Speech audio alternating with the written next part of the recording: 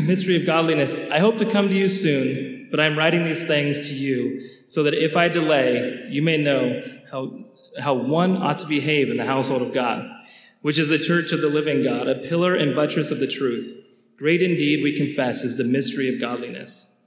He was manifested in the flesh, vindicated by the Spirit, seen by angels, proclaimed among the nations, believed on in the world, taken up in glory. All right. Well, we are continuing on in 1 Timothy here and moving right along. Tonight, we come to one of the key passages in this whole letter. It's really the foundation for the series. We named the series from this verse, the household of God. Paul is writing this letter to Timothy, and he says here, he's writing this letter so that if he delays, Timothy might know and be able to teach how somebody should behave in the household of God. We've looked through the last several weeks now at some of the ways Paul lays out as how we are to behave in the household of God. First few chapters I've gone through that. Tonight's passage is a little bit different. Last week, we looked at the formation and development of deacons. Before that was elders, more structural stuff. Tonight, it's almost like Paul takes a pause for a second. Like he hits the pause button. This is really, I think, the heart and soul of this letter, this personal letter that Paul is writing to his spiritual son, Timothy. Let's take a look at this.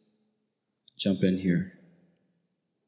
Paul says he's intending on coming to see him. He's intending on joining him, presumably in Ephesus. But in the meantime, a letter is going to have to do. So he writes him a letter. He gives instruction on what he wants Timothy to do. Paul, already we've looked at, he's dealt with false teachers. He's clarified what the gospel is and how it works. He's taught on prayer. There's been teaching on proper gender distinctions and different roles in the church, elders, deacons, different ways of serving. That's what Paul has covered so far. And it anchors here on this passage that we have tonight. And then really this passage becomes the driving force for everything that we're going to look at in the rest of this book. This passage, the way I read this, it's almost like Paul is going through all these details. He's describing the church. He's talking about how the church is supposed to function. And something in that provokes him. It stirs up this worship. It's almost like he stops himself and he breaks into what we probably is like a first century hymn. It's like this little reprieve, this little break. To me, it feels like as he's writing this letter, and he's thinking about the glories of the church, properly structured, healthily functioning, living as a community of disciples. Something in that provokes him to worship, and he breaks into this song.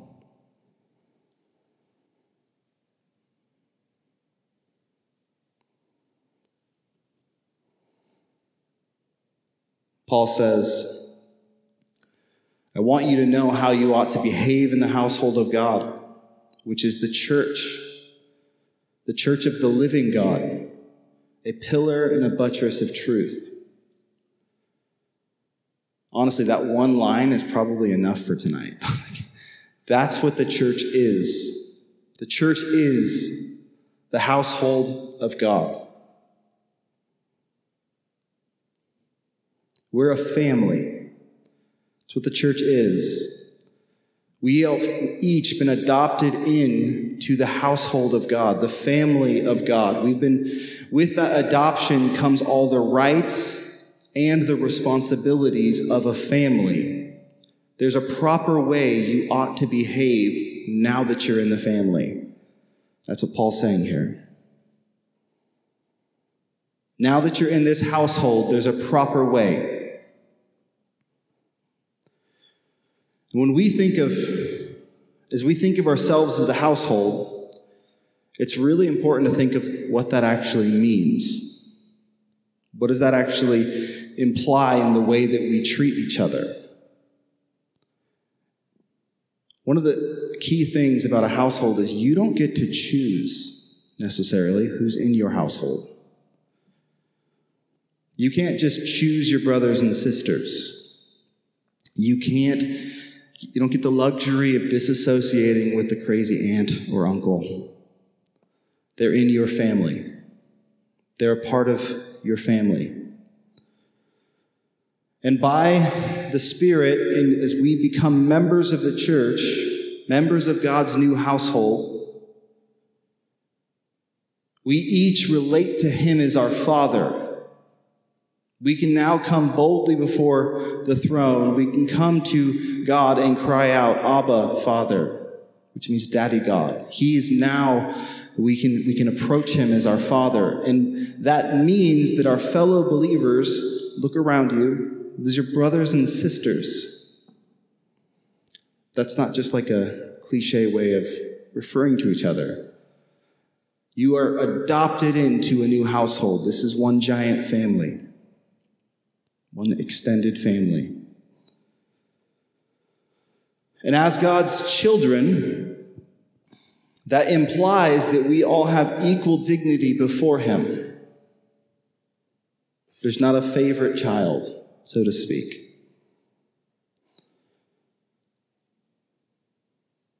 So, and as siblings, as brothers and sisters, members of a household, there's implications there. We are to love one another.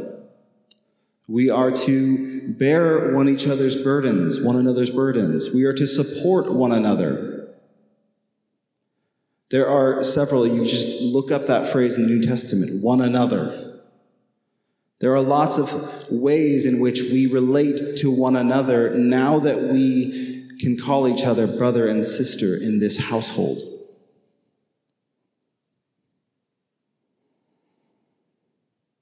Paul goes on, he says, this household of God, which is the church of the living God. This household that you are a part of, it's the church of the living God. That literally means this is the assembly, the gathering of the people of the living God. You are the assembled community of the living God. This is a huge statement. This isn't like some dead poet society, guys. We are not a group of people rallied around a common politic or philosophy. We're not a group of people gathered for some sort of a rally. This is not a temple with a lifeless statue. You, as the assembly, when we come together, we are the church of the living God.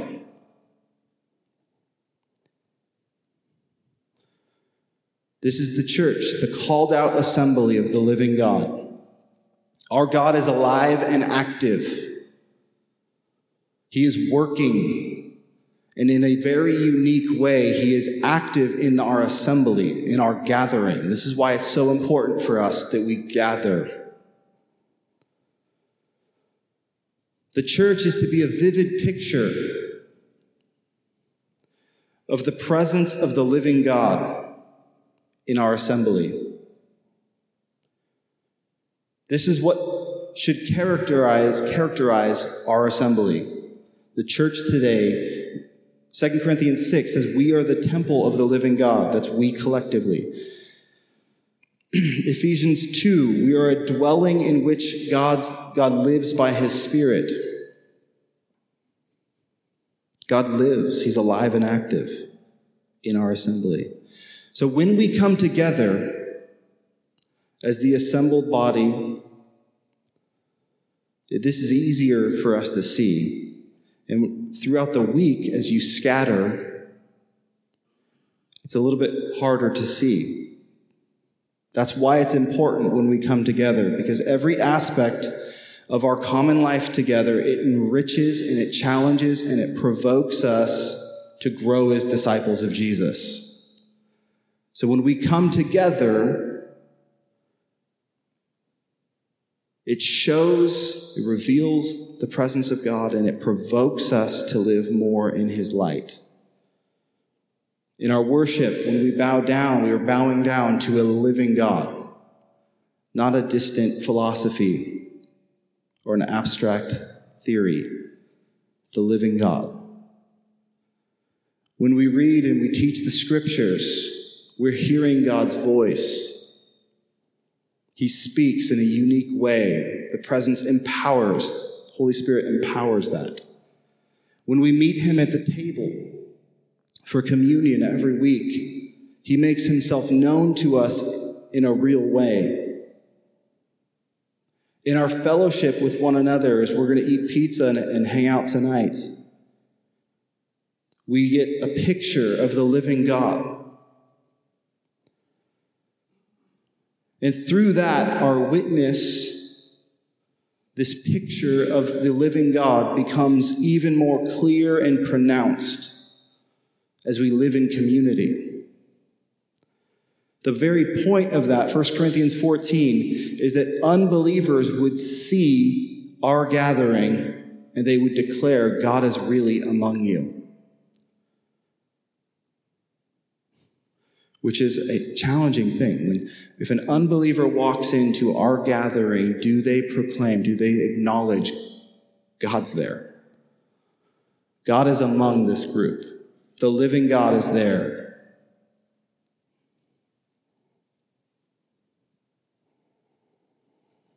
Paul goes on. It says the church, the assembly of the living God, is a pillar and a buttress of truth. This assembly of the living God, this household that we're a part of, we're to be, Paul says, a pillar and a buttress or a foundation of truth.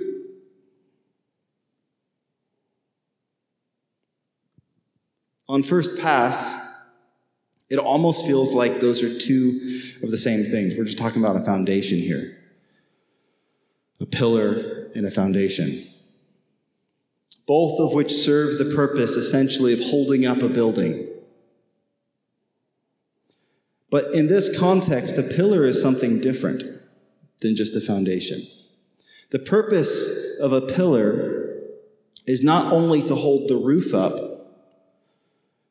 but it is to thrust it high so that it can be clearly seen even from a distance. The inhabitants of Ephesus, where Paul is writing this to Timothy, they would have a clear picture in mind with this word pillar. We've talked about several times now, there was the temple to Diana in Ephesus. It's one of the 7 wonders of the ancient world. There's 100 of these pillars throughout this temple, 18 meters high.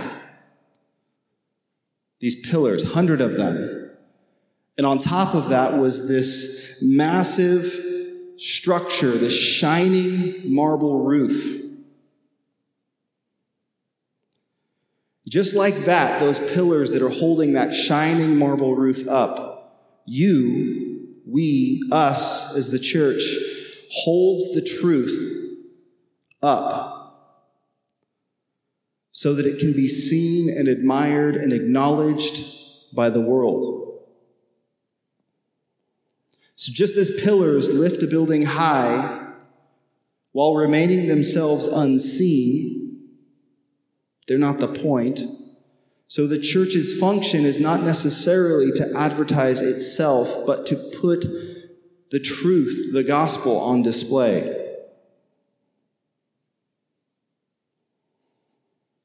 So I think here that Paul has his double responsibility.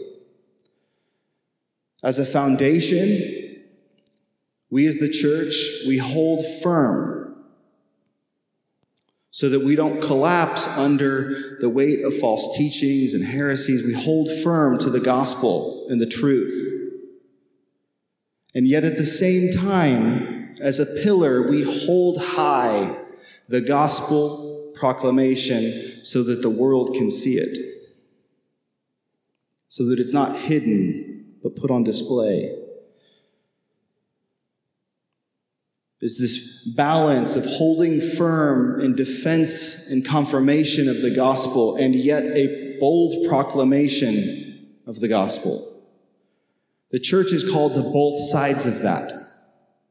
It's a pillar and a buttress of truth. This last week, I've been thinking a lot about two men from history. One of which has been I've read several of his works, Lesslie Newbigin. And in his effort to try to convince the church to live as missionaries in a lost country, he said that we need to be telling a true and better story, a more compelling story.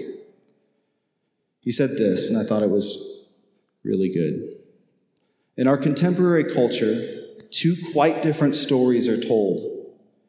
One is a story of evolution, of development of species through the survival of the strong, a story of the rise of civilizations, of our type of civilization and its success in giving humankind mastery over nature.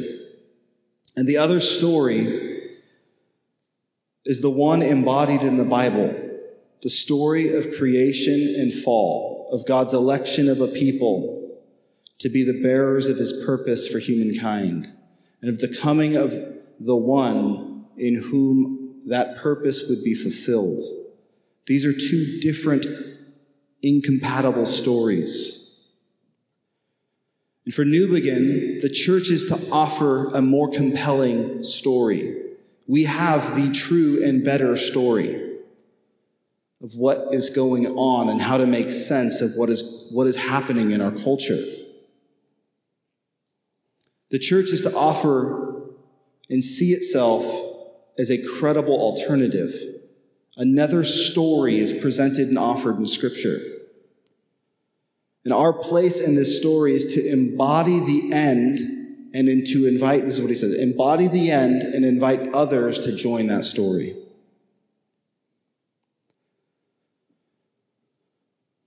Second person I've been thinking about, I flew down to Southern California and back this last week, and I just reread Bonhoeffer's Life Together,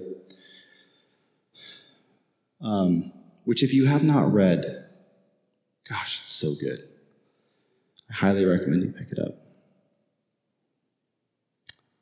I think it's really amazing and very relevant for this cultural moment where we're at right now. Bonhoeffer, if you're unfamiliar with the story, sort of in the throes of Nazism, as the church in Germany is giving in to the pressures of the Nazi regime, consumed and giving in to the prevailing ideas. Bonhoeffer takes this group and he starts essentially this like underground seminary out in the country. Life Together is that story, how they did life together in this seminary. One of the things that Bonhoeffer, I think, does is he presents this picture of a church, the church, as a unique community that lives in a unique way even when all of culture is going the other way. It's a counterculture community that's grounded and secured in the truth of Scripture and that puts on display the better narrative. Paul, we're not to be conformed.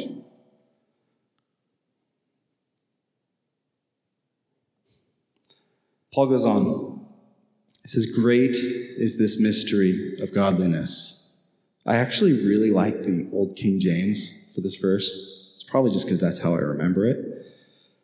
King James has, without controversy, great is the mystery of godliness. It's a little bit more catchy, maybe. Paul says, this mystery is great. When we hear this word mystery, which is probably poignant for it being Halloween, I think this time of year especially, we think of like unsolved mysteries. Is it just me? When I hear mystery, my mind immediately goes to like unsolved mysteries or like murder mysteries, those sort of things. Am I alone? Anybody else? Yeah? Okay.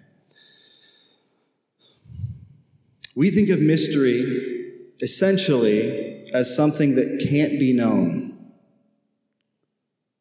Something that there's no explanation for. No reasoned explanation. Something that we can't understand or you probably never will. That's actually not that far off from the way most of the culture in Paul's day thought of the word mystery. But there's a twist. For Paul, and in most of the popular religions and cults that were prevalent, the prevailing philosophy of the day, the idea of mystery was not just something that you couldn't understand. It was something that most people couldn't understand, or that they didn't understand, but some could. Although, of course, they would then keep it a secret. Mysteries of this sort were only to be revealed to your inner circle. They're not to be proclaimed, and only would be revealed to those who were then brought into this cult or this philosophy or whatever it was. There was like a secret code. It was a whole thing.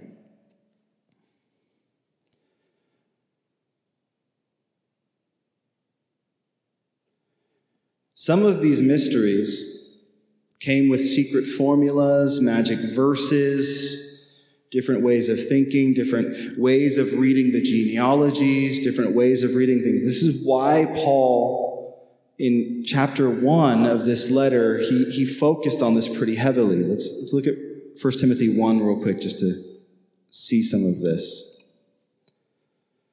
1 Timothy 1, starting in verse 3, at the beginning of the letter, Paul says, I urged you, when I was going to Macedonia, remain in Ephesus so that you may charge certain persons not to teach any different doctrines, nor devote themselves to myths and endless genealogies, which promote speculation rather than stewardship from God. Paul's confronting that exact thing. Myths and endless genealogies, some sort of secret knowledge or mystery that you have to figure it out and unlock, and then you can be a part of the church. Paul said, no, that's not how this works. But what's fascinating then is that Paul does say, well, if you want a mystery, you don't have to go far. Here it is. You want hidden knowledge, secrets of the universe, formula that'll change your life? Here it is. The mystery is now revealed. It's plain. It's a formula. It's 6 verses, 6 lines in a poem. It's a song that Paul gives us.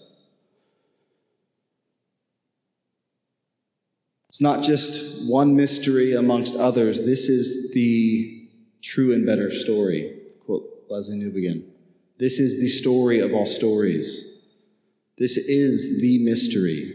It's not a secret, it's a story. Not just any old story. This is the true story, the better story.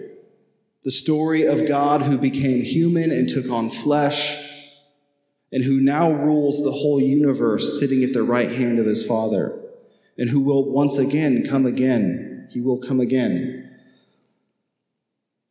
This mystery won't lead you into some sort of secret, private, individualized religion, but it will change your life, and it will provoke you and push you into a new way of life, a new way of discipleship, a new way of service, a new way of faith, a new hope. Paul says, great is this mystery of godliness.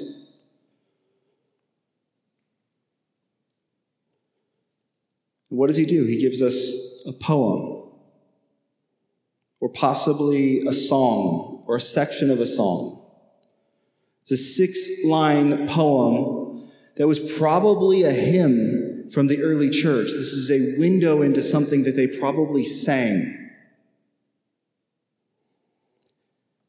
At a minimum, this is the bedrock for what became the Apostles' Creed that we just recited together and that we just spent several months teaching through. This is a creedal statement. It's as if Paul breaks into worship with this confession, this poem, this song.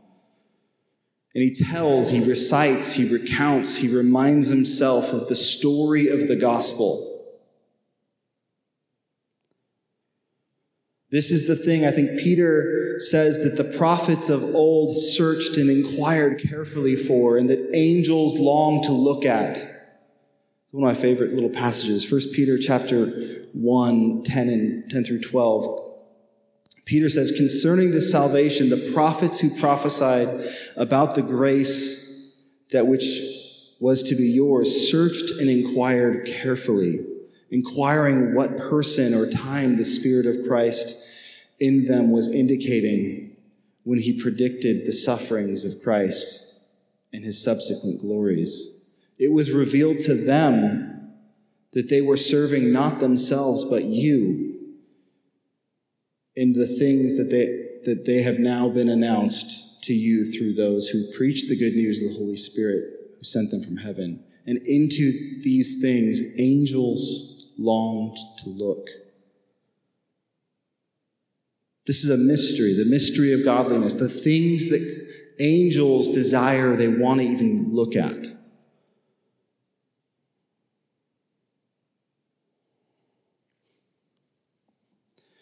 One of my, I was thinking about reading this whole passage, but I want to get out of here soon so that kids can go. One of my favorite stories, passages in the New Testament is in Revelation 5, suiting again for tonight. There's this scene where John is in the throne room and he's seeing these creatures and these elders and all this stuff, angels, tens of thousands of angels. And he sees this scroll with these mysteries in it. It's sealed and it can't be opened. See the analogy there? There's a mystery that can't be opened. And when he sees the scroll that can't be opened, he begins to weep and cry because there's this mystery in the right hand of the Father, and nobody can open it. And an angel comes to him and says, don't weep. We've found one who's worthy. Behold, the Lion of the tribe of Judah. He is worthy, and he can open the scroll. And John looks and he sees, and what does he see? Does he see a lion? He sees a lamb, as if it was slaughtered. Sees Jesus, who is able to open the scroll and reveal the mysteries. That narrative, then these beasts, these creatures that have like eyes all around them and wings, and they're crazy creatures, you should read it. They fall down and they worship. The 24 elders, the religious leaders throughout all of Jewish history, they fall down and they worship. And myriads of angels, when they see that the lion, who's the lamb who was slain, is worthy, what do? They fall down, they worship. Worthy is the Lamb to receive glory and honor and power and praise.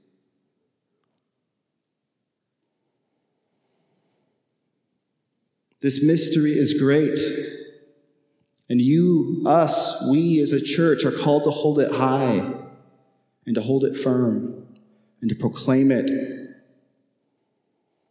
We are the church of the living God, that Lion who's the Lamb. Paul says this is a great mystery. He was manifest in the flesh. Our God became flesh. The word there is incarnate. He took on flesh. He took it on, and he has not taken it off. Jesus still has flesh. He's vindicated by the Spirit. Jesus conquered death. He is that slain lamb, but he's the Lion of the tribe of Judah, and he is conquered. And he has won. He died, but the grave could not hold him or contain him. He's seen by the angels. The host of heavens have seen his glory.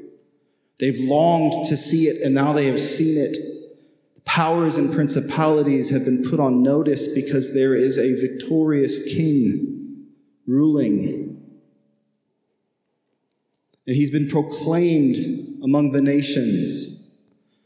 This message of this Messiah has gone and will continue to go to the ends of the earth and be proclaimed throughout all the world. He's been believed on in the world. The nations have and are continuing to respond to the gospel, hearing the good news. He is building his church from every tribe, tongue, nation, and people. He's accomplishing his will. And he's taken up in glory. Right now, he, that's God in flesh, is seated at the right hand of the Father of glory. And he forever lives to make intercession on our behalf. This, Paul says, is a great mystery. This is the mystery. You don't need to go looking for some fantastic story. This is the thing that should captivate your imagination, should captivate your interest, your desires. This is the thing that we hold firm and that we display. There's enough here to keep angels for eternity fixated on his glory. And we're so distracted by whatever is shining in front of us. This is the mystery of godliness. Great is the mystery of godliness.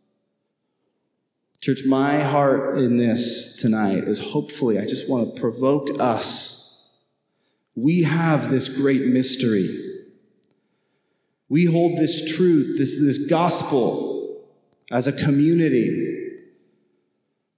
Let that fascinate us. Let that captivate our imagination, our thoughts, our efforts, our energy. Let that be what binds us and unites us. Let that be our motivation to go out. Let that be our motivation to come in.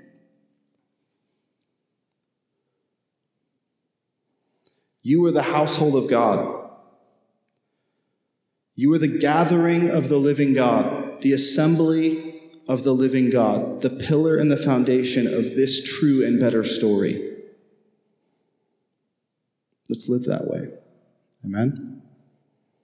Let's live as ambassadors to this true and better story. Worship team can come up. I'm going to pray. Father, I just thank you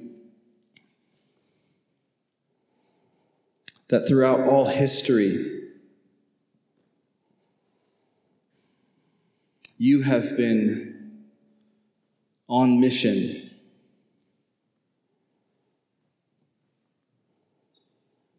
That you weren't shocked or surprised, that you knew what you were doing, God, that you, in your power and your might, you created the heavens and the earth. You uphold all things. God, I pray that you would remind us again of this great mystery. You would remind us again of this true and better story. That we would be a people, a community that proclaims and declares and holds up the gospel as a more compelling narrative to everything that's going on around us.